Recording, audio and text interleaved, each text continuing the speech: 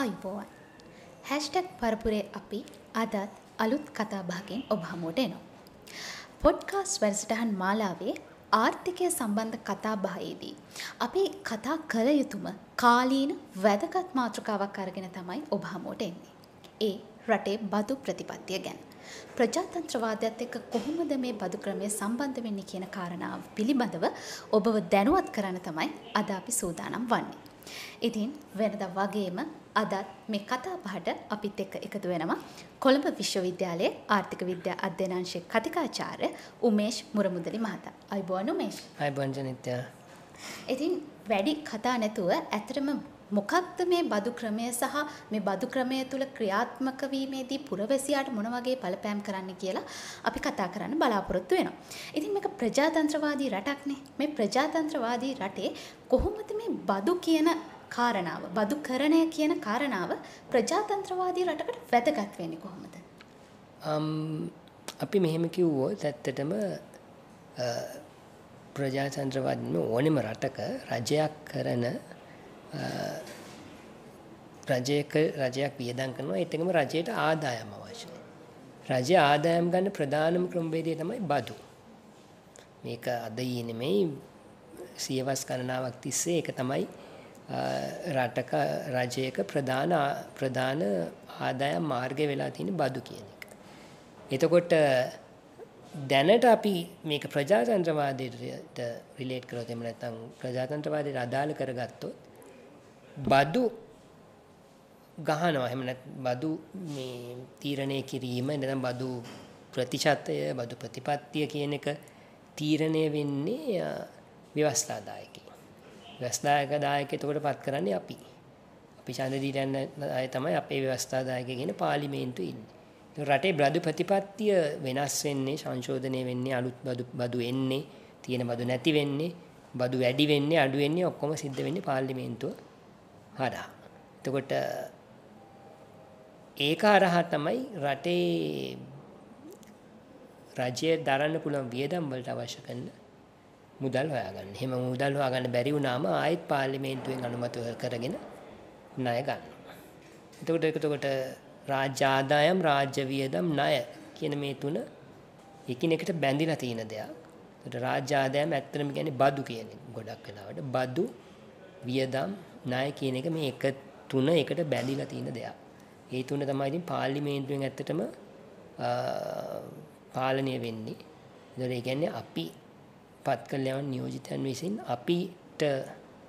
අපිව නියෝජනය කරමින් ගන්න තීරණ හරහා තමයි රටේ බදු ප්‍රතිපත්තිය වෙනස් වෙන එක සිද්ධ වෙන්නේ. ඔව්. දැන් ශ්‍රී ලංකාව කියන්නේ ප්‍රජාතන්ත්‍රවාදී රටක්නේ. එතකොට මේ බදු ප්‍රතිපත්තිය ක්‍රියාත්මක කිරීමේදී ශ්‍රී ලංකාවේ තියෙන ප්‍රජාතන්ත්‍රවාදය සහ බදුකරණය අතර සම්බන්ධය මොන වගේද?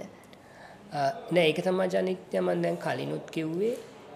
රට ප්‍රජාතන්ත්‍රවාදී වීම නිසා රටේ ව්‍යවස්ථාදායකයේ අනුමැතිය අවශ්‍යයි රටේ රාජ්‍ය මූල්‍ය කියන දේ ප්‍රතිපත්ති වෙනස් කරන්න. රාජ්‍ය මූල්‍ය ප්‍රතිපත්ති වල තියෙන ප්‍රධාන අංශ දෙකක් රාජ්‍ය වියදම් හා රාජ්‍ය ආදායම්. රාජ්‍ය ආදායම් කියන කොටස තමයි බදු කියන කොටස වැටෙන්නේ. එතකොට ඒක කොහොමද ප්‍රජාතන්ත්‍රවාදයත් එක්ක සම්බන්ධ වෙන්නේ? ප්‍රජාතන්ත්‍රවාදයක් තියෙන නිසා අපේ ජනතාව නියෝජනය කරන ජනතා නියෝජිතයන් විසින් බදු වලට අදාළ කරන තීරණ, බදු ප්‍රතිපත්ති වෙනස් වීම අනුමත කරන්න ඕනේ. මොකද ඒක ජනතාවගේ මතයේ පිළිබිඹු වීමක් වෙන්න ඕනේ. මේක හරියට වෙනවද නැද්ද කියන එක අපිට වෙනම කතා කරන්න පුළුවන්. හැබැයි පාර්ලිමේන්තුව ඒකට ප්‍රජාතන්ත්‍රවාදය කොහොමද බදු කරන්නත් එක්ක සම්බන්ධ වෙන්නේ කියලා අපි ගත්තොත් බදු ඉහළ දැමීම පහළ දැමීම කියන එක අවසානයේ එන්නේ පාර්ලිමේන්තුවට. පාර්ලිමේන්තුව හෙට දිනේ තීරණය කළොත් බදු අඩු කරන්න ඒක තමයි රටේ නීතිය වෙන්නේ. මොකද ඕන කෙනෙක්ට ඕන විදිහට බදු ගන්න බෑ. ඒක රටේ නීතියක් තියෙනවා. අපි දන්නවා නීති සම්පාදනය කරන්නේ පාර්ලිමේන්තුව කියලා. හරි. එතකොට ඒක බදුකරණයට පාර්ලිමේන්තුවත් එක්ක තියෙන්නේ ඊටාම සමීප බැඳීමක්. පාර්ලිමේන්තුව නැතුව බදුකරණයක් කරන්න බෑ. බදුකරණය එමන් නැත්තම් බදු ප්‍රතිපත්ති සියල්ලම තීරණය කරනු ලබන්නේ පාර්ලිමේන්තුව වගේ. ඒක තමයි තියෙන සම්බන්ධය. ඉතින් ඒ වගේම දැන් පසුගිය කාල වකවානුවේදී බොහොම කතා බහක් ඇති වෙන උපයන ආදායම මත බදු පැනවීම කියන කාරණේ. අපි දන්නවා සාමාන්‍ය පුරවැසියා ගන්න පරිප්පු ටික, සීනි ටික ඒකට සාමාන්‍ය වක්‍ර බදු අය කිරීමක් තමයි කාලාන්තරයක් තිස්සේ පැවතුනේ. ඊට පස්සේ තමයි මේ පසුගිය කාලවකවානුව තුළ ඍජු බදු පැනවීමක්. ඒ කියන්නේ ආදායම මත බදු පැනවීමක් සිද්ධ කරා. මේකට ගොඩක් විරෝධතා මතු වුණා. සහ ගොඩක් අය උද්ඝෝෂණ කළා, විවිධ විවේචන එල්ල කරා. ඇත්තටම මේ බදු පැනවීම පිළිබඳව ඔබ දරන්නේ මොන වගේ අදහසක්ද සහ ඒක කළ යුතු දෙයක්ද? පැහැදිලිවම මේක කළ යුතු දෙයක්. මම ඒකට හේතුව යට කියන්නම්. ලංකාවේ අපි දැන් ණය ගෙවන එක නැවැත්වන විදේශ ණය ගෙවන එක තාවකාලිකව නැවැත්තුවා 2016 අප්‍රේල් මාසේ. එහෙම කළේ ලංකාවේ ණය ගෙවන්න සල්ලි නැති නිසා. ඩොලර් තිබුණෙත් නැහැ, සල්ලි තිබුණේ, රුපියල් තිබුණෙත් නැහැ. රුපියලුත් නැහැ දැන් ගොඩක් වෙන අඩු වෙන පත් එක තිබුණා. එතකොට මේ අර්බුදයේ මුල තමයි රටේ ආදායම් අඩුවීම. රටේ රාජ්‍ය ආදායම අඩුවීම එක පැත්තකින්, අනිත් පැත්තෙන් රටේ විදේශ ආදායම අඩුවීම. ඩොලර් ආදායම අඩුයි රටට. රටේ රජයට ආදායම අඩුයි. රටේ රජයට ආදායම අඩු නිසා රජය කරන්නේ මොකද්ද කියලා ණය ගන්නවා අන්තිමට ණය කන්දක් ගොඩ නැගෙනවා. එතකොට මේ ණය කන්දේ මුල වෙන මොකවත් නෙමෙයි බදු අඩුවීම. හරි කෙනෙක්ට කියන්න පුළුවන් අනේ වියදම් වැඩි, අරයට වියදම් කරනවා මෙච්චරක්, ඇමතිතුමාලට මේවා කරනවා. වැඩි වෙන්න පුළුවන්. right? නමුත් ලොකු වියදමක් නෙමෙයි. මම ඒකෙන් අදහස් කරන්නේ හැම මන්ත්‍රී ඇමතිටම ඉල්ලන දෙන්න ඕනේ කියලා. මම කියන්නේ ඒගොල්ලන්ගේ ආදායම අඩු කළාත් අපි හිතමු ඇමතිලා මන්ත්‍රීලා ට ගන්න වඩියයි ඔක්කොම සියලුම දේ අපි ඉතාම අඩු කළා කියලා. ඒත් අපේ වියදම් ගොඩකින් අඩු වෙන්නේ නැහැ. අපේ ප්‍රශ්නේ තියෙන්නේ රාජ්‍ය ආදායම. ඒකට සරලම උදාහරණයක් කිව්වොත් ශ්‍රී ලංකාවේ රාජ්‍ය ආදායම දලදේශ නිෂ්පාදන ප්‍රතිශතයක් විදිහට 20%යි 1990. 2015 දී මේක බහිනවා 10%කට ආසන්න අගයකට. 2020 වෙද්දී 8%ක් වගේ යනවා. දැන් ඔයාලට පේනවා එතකොට කොච්චර දුරට මේක අඩු වෙලාද කියලා. එනි රටේ මිනිස්සු සල්ලි හම්බ කරනවා. හැබැයි මිනිස්සු සල්ලි හම්බ කරාට මිනිස්සු ගෙවන බදු ප්‍රමාණය මුළු හම්බ කරන සල්ලි ප්‍රමාණය ප්‍රතිශතයක් විදිහට අඩු වෙලා ඉන්නේ. ඒ කියන්නේ මිනිස්සු යම් ආකාරයකින් බදු ගෙවන එක පැහැර හැරලා. එකක් අනිත් පැත්තේ රජය ඇතිතරම් බදු ගහලා නැහැ. එතකොට මොකද උනේ? බදු ගහන්න නැතුණාම හයිවේ හදනවා. අලුත් විදුලි බලාගාර හදනවා, අලුත් එයාපෝට් හදනවා. අලුත් වරායවල් හදනවා, පාරවල් හැදෙනවා අලුතෙන්. මේවා උඩින් පහත් වෙන්නේ නැහැනේ. රටට ආදායම රජයේ ආදායම නැත්නම් මේවා හදන්නේ ණය අරන්. දැන් ආයි ණය ගෙවන්න ගියාම සල්ලි නැහැ. ඇයි ආයෙත් බදු නැහැ. මොකද රටකට ආදායමක් තියෙන්නේ. ඒකට ඊටාම පැහැදිලි ශ්‍රී ලංකාවේ තියෙන ප්‍රධානම ආර්ථික ගැටලුව තමයි ලංකාවේ බදු ආදායම මදි වීම. එතකොට ඒක වැඩි කරන්න කටයුතු කළ යුතුමයි මේ ආර්ථික අර්බුදයෙන් කෙටි කාලීනව, මධ්‍ය කාලීනව, දිගු කාලීනව කොට එන්න. ඒකේ ආයි කිසිම තර්කයක් නැහැ. දැන් ශ්‍රී ලංකාව තුළ බදු පැනවීම සිදු කළා. මේ ඍජු බදු සහ වක්‍ර බදු පැනවීම සිදු කරනවා.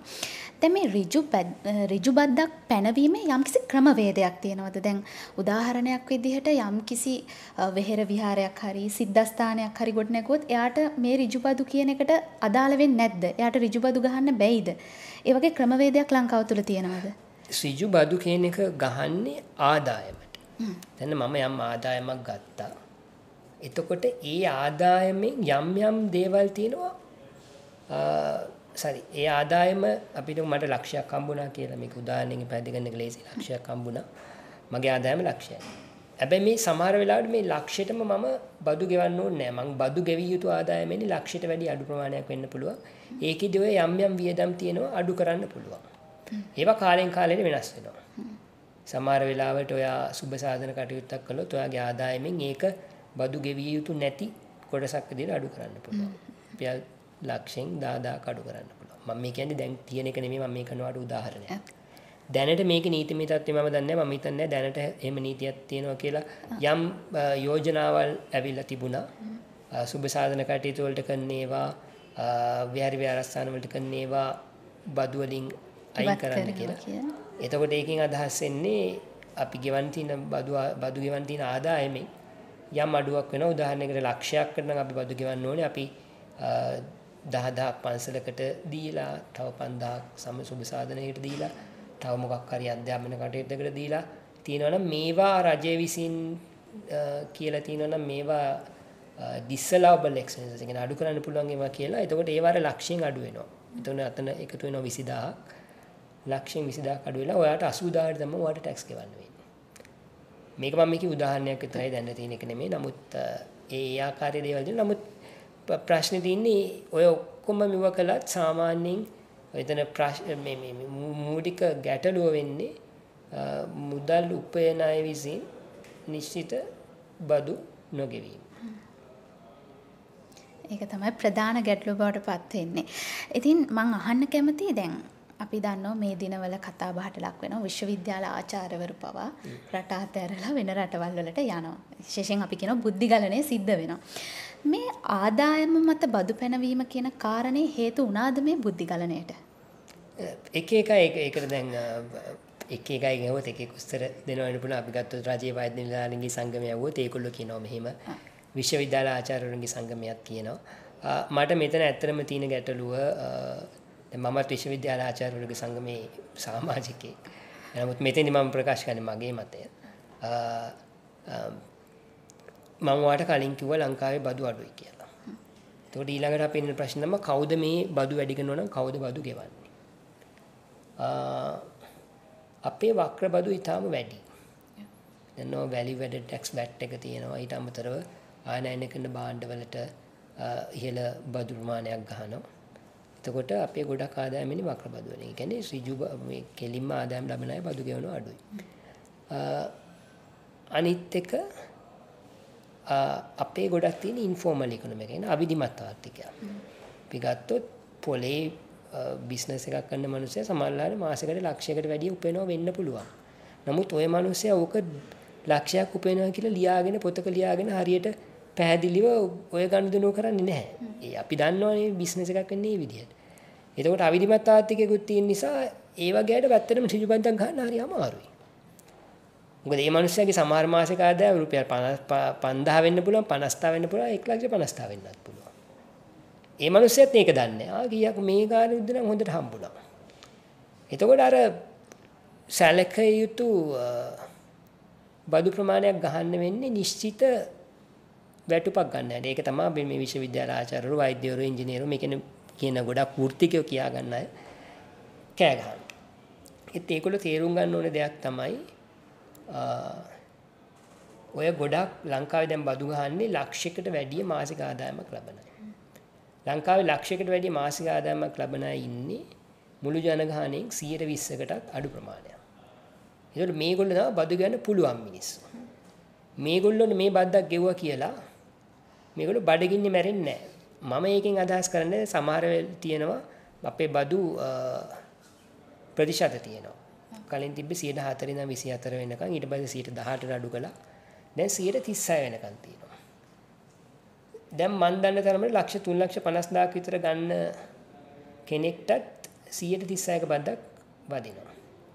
මම හිතන්නේ ඒකේ යම් අසාධාරණ තත්ත්වයක් තියෙනවා. මොකද ඒ වගේ කෙනෙක් එයාගේ ප්‍රමාණයට හරියන්න වියදම් හදාගෙන ඉන්න ලෝන් අරගෙන වෙන්න පුළුවන් වෙන දේවල් වලට ක්‍රෙඩිට් කාඩ් එකකින් ගහලා මාසිකව ගෙවන්න තියෙන වෙන්න පුළුවන්. එතකොට එයාට ආයෙ අමාරුයි මේක දිගින් දිගටම කරගන්න. ඒකෙන් අදහස් වෙන්නේ එයා බදු ගෙවන්න ඕනේ නැහැ කියලා. එතකොට වෙනස් විය යුත්තේ යම් ආකාරයක ඔය ගෙවන බදු ගෙවන ප්‍රතිශතය මිසක් බදු ගෙවනවා කියන එක නෙමෙයි. සහ බදු ප්‍රතිශත අඩු වෙනවා කියන එකත් නෙමෙයි. දැන් 3,50,000ක් ගන්න කෙනාට 136ක් ගෙවන්න බැරි වුණාට මං හිතන්නේ ලක්ෂ 10ක පඩි ගෙන්න කෙනෙක්ට 136ක බද්දක් ගෙවන්න පුළුවන්. මම නම් හිතන්නේ ඒක ගෙවන්න පුළුවන්. එතකොට 136 බද්දක් එපා 124ට විතර බස්සන්න කියන එක අතිශය අසාධාරණයි. 3,50,000ක් කෙනෙක් 124ක් ගෙවන එක හරි කමන්නේ මට තේරුම් ගන්න පුළුවන්. එයාට ඒක අමාරුයි. හැබැයි එයාට ඒක අමාරුයි කියලා ඊට වැඩි අතිවිශාල ආදායමක් ලබන කෙනෙක් අඩුවට බදු ගෙවන්න ඕනේ. මොකද එහෙම අඩුවට බදු ගෙවන අපි යෝජනා කරනවා අපිට කවදාවත් මේ බදු ගැටලුවෙන් එළියට එන්න වෙන්නේ නැහැ. මම හිතන්නේ මම දකින විදිහට කෙනෙක් දැන් ඔය කියන රටවලට ගියත් ඒ රටවලට ගියා නාය රටවලට ගියාම ඒ ගොඩක් සංවර්ධිත රටවල ඉතා විශාල බදු ගෙවන්න ඕනේ. එතකොට අනිත් පැත්තෙන් මේ ටාර්ගෙට් තමයි ඒ රටවල් මේ රටවල් වලට වැඩිය හොඳයි. හොඳට පඩි ගෙවනවා. ඊට පස්සේ හොඳට දේවල් තියෙනවා. ලංකාවෙත් මං හිතන්නේ දැන් අපි මේ ආර්ථික අර්බුදයට කලින් ගත්තොත් සාහිවන දැනට උනත් ගත්තොත් අපිට නිදහස් අධ්‍යාපනයක් තියෙනවා. නිදහස් සෞඛ්‍යයක් තියෙනවා. දැන් ඒ වගේ ගුණාත්මක භාවය එන්න අඩු වෙලා තියෙනවා විවිධ හේතු නිසා. නමුත් අපි අමතක කරන්න හොඳ නැහැ. එහෙම අපි දශක ගණනාවක් තිස්සේ මේක ලබා දීලා තියෙනවා කියන්නේ. සමීකන වෘත්තිකය ගොඩක් මම ඇතුළත් අපි මේ කියන අධ්‍යාපනය ලැබලා තින්නේ විශ්වවිද්‍යාලයක නිදහස් අධ්‍යාපනයක් තිබිච්ච නිසා. මෙහෙම දෙයක් නැහැ ඇමරිකාවේ. ඇමරිකාවේ නිදහස් සෞඛ්‍යයක් නැහැ. ලංකාවේ නිදහස් සෞඛ්‍ය සෑන්ඩුවට පිළිලාද ඒක අමාරුයි. රයිට්. හැබැයි අදාහරි මොකක් හරි අදිසියක් වුණොත් ස්පිරිතාලෙකින් බේත් ටිකක් ගන්න පුළුවන් ඉන්ෂුරන්ස් එකක් නැතුව. ඔය කියන ගොඩක් සංවාදී රටවල නැහැ. හරි එතකොට අර කෙනෙක් ප්‍රශ්න කරනවා බදු ගෙවල අපිට මොනවද ලැබිලා තියෙන්නේ කියලා ඔය ටික තමයි ලැබිලා තියෙන්නේ. ඒකෙන් අදහස් වෙන්නේ සල්ලි නාස්ති වෙලා නැහැ කියලා. අතිවිශාල සල්ලි නාස්ති වෙලා තියෙනවා. ඒකට ඉතින් අපි අර කලින් අපි කතා බස් වල කතා කරා වගේ එතන තියෙන ප්‍රශ්නය රාජ්‍ය වියදම් නිසිලෙස වගවීමකින් යුතුව භාවිතා වෙලා නැහැ. ඒක අපි කතා කරන්න ඕන දෙයක්. අපි ප්‍රශ්න කරන්න ඕන දෙයක්. දේශපාලඥයින්ගේ. නමුත් ඒකෙන් අදහස් වෙන්නේ ඒක එහෙම කරා කියලා අපි බදු ගෙවන්නේ නැහැ කියන එක. මෙවි යුතු නැහැ කියන එක. මට එතන තියෙන අනිත් ප්‍රශ්නේ තමයි දැන් ඇයි හැමෝම මේ බදු ගෙවන්න බෑ බදු ගෙවෙන එක අඩු කරන්න කියන්නේ කියලා. මේගොල්ලන්ට පුළුවන් සරලවම වෘත්ති ගන්න තියෙන ප්‍රශ්නය මට පැහැදිලිවම මට වැටහෙනවා ඒගොල්ලන්ගේ පඩි අඩුව එක මේ බදු ගෙවුවම ඒගොල්ලන්ට ගෙදර ගෙනියන්න තියෙන මුදල් ප්‍රමාණය අඩු වෙන එක ප්‍රශ්නයක්. මෙවැනි උද්දමන තත්ත්වයක් එක්ක දැන් අපිටත් ප්‍රශ්නයක්. එතකොට මම දකින්නේ ඇයි එහෙනම් පඩි වැඩිවීමක් ඉල්ලන්නේ නැත්තේ? පඩි වැඩිවීමක් ඉල්ලුවත් ඔයාගේ ගෙදර ගෙනියන ආදායම වැඩි වෙනවා. සමහරවිට ඊට වැඩියත් වැඩි වෙන්න පුළුවන්. උදාහරණයක් ගත්තොත් 1,50,000 දැන් මගේ තත්ත්වෙ ඉන්න කතිකාචාර්යවරයෙක්ට ලැබෙන පඩිය රුපියල් 1,50,000 වගේ ප්‍රමාණයක්. අපි බදු ගෙවනවා රුපියල් 5,000-6,000 අතර. එතකොට ඔය බදු ගෙවන එක අපිට අයින් වුණොත් රුපියල් 6,000ක වැඩිවීමක් ලැබෙනවා. හැබැයි අපේ පඩිය 10%කින් වැඩි වුණොත් මීට වැඩිය පඩියක් ලැබෙනවා. කියන 6,000 නෙමෙයි ඒක රුපියල් 10,000ක විතර වැඩිවීමක් තියෙයි. පඩිය වැඩි කළොත්. මට තියෙන ප්‍රශ්නේ ඇයි මිනිස්සු පඩි වැඩි ඇයි මේ කියන වෘත්තිකයෝ විශේෂයෙන්ම ඇයි මේ වෘත්තිකයෝ පඩි වැඩිවීමක් ඉල්ලන්නේ නැත්තේ? බදු අඩු කරන්න. එතකොට මට හිතෙන්නේ එතන ලොකු මානසික මේ අපේ මයින්ඩ් සෙට් එක. හරි. හිතන විදිහේ ආකල්පමය ගැටලුවක් තියෙනවා. අපිට බදු ගෙවන්න බෑ. අපි බදු ගෙවන්න ඕනේ නැහැ. නිකන් අර බදු කිව්වහම ඇඟට දැනෙනවා. ඇඟට දැන් හරි අමාරුයි දැන් ගෙවන එක. හරි ඉතින් ඇයි පඩි වැඩිවීමක් කිල්ලුවොත් ඔය මේ බදුත් ගෙවලා ගෙදර ගෙනින ගානක් පොඩ්ඩක් වැඩි කරගන්න පුළුවන්. එහෙම හිතලා නැහැ. හිතලා තියෙන්නේ බදු අයින් කරපන්. ඒකට මට එතන පේන ලොකු ආකල්පමය අවුලකුත් මම හිතන්නේ මේ ආකල්පමය අවුලුත් විසඳ ගන්න නැතුව මේ රටේ ආර්ථික ප්‍රශ්න විසඳන්න බෑ. මේක ඇත්තටම කෙලින් කතා කරන්න අවශ්‍යයි. මේ විදිහට බදු ගෙවන්න ඕනේ කියන එක. එතකොට ඒ අයට මම හිතන්නේ මම දකින විදිහට අවශ්‍ය වෙන්නේ බදු ගෙවන ගමන් ආදායමේ වැඩි වීම. ආදායම වැඩි වීම කටයුතු කරනවා නම් එතකොට ඔය කියන වෘත්තිකයන්ට ප්‍රශ්නයක් වෙන්නේ නැහැ. ඒකයි මම කියන්නේ ඒ අයට සැලකිය යුතු ප්‍රමාණයක වැටුප් වැඩිවීමක් ලබා දෙන්න. දීමාරා මේක ඇඩ්‍රස් කරනවා. එතකොට ඒ අය රට යන එක මයිග්‍රේට් කරන එක ඒක අපි දන්නේ නැහැ. සමහර අය බදු වලටම යනවා වෙන්න පුළුවන්. සමහර අය වෙන වෙන හේතුන් වලට යනවා වෙන්න පුළුවන්. නමුත් අපිට ඉතින් කෙනෙක් පිටරට යනවා නම් ඒක නවත්තන්න බෑ. ඒක කෙනෙක්ගේ අයිතිය. එයාලට කොහේ වැඩ කරන්න ඕනද කියන එක ඒකට රජය විසින් මැදිහත් වී යුතුයක් විදිහට මම දකින්නේ නැහැ. නමුත් බදු ප්‍රතිපත්ති වශයෙන් මම හිතන්නේ ඒක අදාළත්වයක් නෑ මේ කියන බුද්ධි ගලණයට. අදාළත්වයක් නෑ කියලාමත් කියන්න අමාරුයි ජනිතනේ. සමහර අය මේක ප්‍රශ්නයක් විදිහට දකිනවා. මම ඒකයි කියන්නේ මේක ආදායම් ප්‍රශ්නයක්. මම දකින්නේ බදු ප්‍රශ්නයක් විදිහට නෙමෙයි ආදායම් ප්‍රශ්නයක්. ඒ අයකට ඒගොල්ලන්ට තියෙන ආදායම් ප්‍රශ්නයක් ඒක මේගොල්ලෝ ෆ්‍රේම් කරලා තියෙනවා බදු ප්‍රශ්නයක් විදිහට. ඇතැම් විට ඒගොල්ලන්ට ඒ ලබන වැටුපට ඒ බද්දක් ගෙවුවහම සමහරට ඒගොල්ලන්ගේ ජීවන රටාව පවත්වාගෙන යන්න බැරි වීම ඒ කියන්නේ ආකල්පමය ගැටලුවක් වෙන්න පුළුවන්. එහෙම තියෙනවා. නමුත් මම අර ප්‍රධානම එක විදිහට දකින්නේ ඒක ආදායම් ප්‍රශ්නයක් විදිහට දකින්න නැතුව බදු ප්‍රශ්නයක් විදිහට දකින්න එක මම දකිනවා එතෙන්දී ලොකු ගැටලුවක් ආකල්පමය ගැටලුවක් රටක් වශයෙන්. මේ කතාබහේ අවසාන වශයෙන් මම ඔබගෙන් අහන්න කැමතියි. දැන් මේ කාල සීමාව තුළ අපි IMF හරහා ණය ලබා ගන්නවනේ. එතකොට දැන් පළවෙනි සමාලෝචනය පසුගිය සැප්තැම්බර් මාසේ පැවැත්වුණා.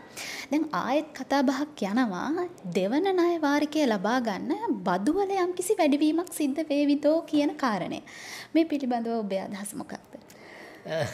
දැන් ඇත්තටම එහෙම එකක් කියලා තියෙනවා. ඒ කියන්නේ මම ඔයාලට කිව්වා වගේ ලංකාවේ බදු ආදායම ඉතාම අඩුයි. ඒක තමයි ලංකාවේ තියෙන ප්‍රධානම රාජ්‍ය මූල්‍ය සම්බන්ධ ගැටලුව. ඒතකොට IMF එක මේ දෙවෙනි සමාලෝචනයේදීත් කියලා තිනවා බදු ආදායම වැඩි කරගන්න දිගින් දිගටම කටයුතු කරන්න කියලා. එන්නේ සෑහෙන අඩු මට්ටමක ඉඳන් අපි වැඩි කරගෙන තියෙනවා. මේ වැඩි කලේ කොහොමද? බදු රේට්ස් වැඩි කළා කියන්නේ. බදු ප්‍රතිශත වැඩි කළා. 36 වෙනකම් වැඩි කළා. කම්පැනි වලට ගන්න බදු රේට් එක වැඩි කළා. අනිත් පැත්තෙන් තව අලුතෙන් ආයෙත් බදු ගෙවන්න ගෙන්න ගත්තා. උදාහරණයකට වශයෙන් ඉස්සර නම් බදු ගෙව්වේ මාසෙකට 2,50,000ක් ගන්න කෙනෙක්. දැන් 2,50,000ට වැඩි ගන්න කෙනෙක්. දැන් මාසෙකට ලක්ෂයකට වැඩි ගන්න කෙනෙක් බදු ගෙවනවා. එතකොට අපිට පේනවා වැඩි මේ මිනිස්සුන්ට බදු ගන්න ගත්තා. වැඩියෙන් කම්පැනි වලට වැට් එක ගන්න ගත්තා. වැට් එක වැඩි කළා. දැන් එතකොට ගොඩක් මේ බදු ආදායම වැඩිවීම ආවේ ඔය කියන්නා වූ රේට් වැඩිවීම සහ වැඩිපුර කට්ටියට බදු ගෙවන්න ගැනීම හරහා. මේක විතරක් මදි දිගින් දිගටම බදු වැඩි කරන්න. දැන් මට මීට වැඩිය දැන් මට බදු ගහලා මගෙන් පුළුවන් ටික කලෙක්ට් කරගෙන තියෙනවා. දැන් තවත් මට බදු ගහන්න පොඩ්ඩක් අමාරුයි. නේ මට ඇතුළු ගොඩක් ඔය තියෙන වෘත්තිකයන්. දැනට මේගොල්ලෝ මේ පිළිබඳ වැඩි විරෝධයක් දක්වලා තියෙනවා. එතකොට මෙතනින් එහාට බදු වැඩි කරන්න නම් මොකද්ද කරන්න ඕනේ? ගොඩක් අවශ්‍ය වෙනවා අපි කියනවා ඉන්ස්ටිටියුෂනල් රිෆෝම් වගේ දේවල්. ඒ කියන්නේ ආයතනික වෙනස්. අපි උදාහරණයකට ගත්තොත් ඉන්ඩියන් රෙවෙනියු ඩිපාර්ට්මන්ට් එක ආදායම් බදු දෙපාර්තමේන්තුව ගොඩක් කාර්යක්ෂම වෙන්න ඕනේ. ඒගොල්ලෝ ගොඩක් විද්‍යුත් ක්‍රමවේද පාවිච්චි කරන්න ඕනේ. ටැක්ස් ගෙවන්නේ නැති අය දැන් අපි ගත්තොත් දැන් සැලරි එකෙන් ටැක්ස් ගන්න එක ලේසියිනේ. තව ඔය හොරෙන් ටැක්ස් ගෙවන්නේ නැතුව ඉන්න අය ගිහිල්ලා පස්සෙන් පන්නලා හොයලා එකතු කර ගන්න ඕනේ. ඕවා ලේසි වැඩ නෙමෙයි.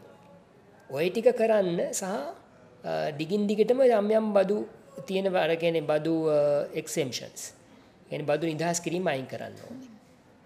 අපනයන වල තියෙන විවිධාකාරයේ බදු සම්බන්ධයෙන් තියෙන වෙනස්කම් කරන්න ඕනේ. එහෙම එක බදු වෙනස්කමක් කළා ඒක ආපහු රිවයිස් කළා.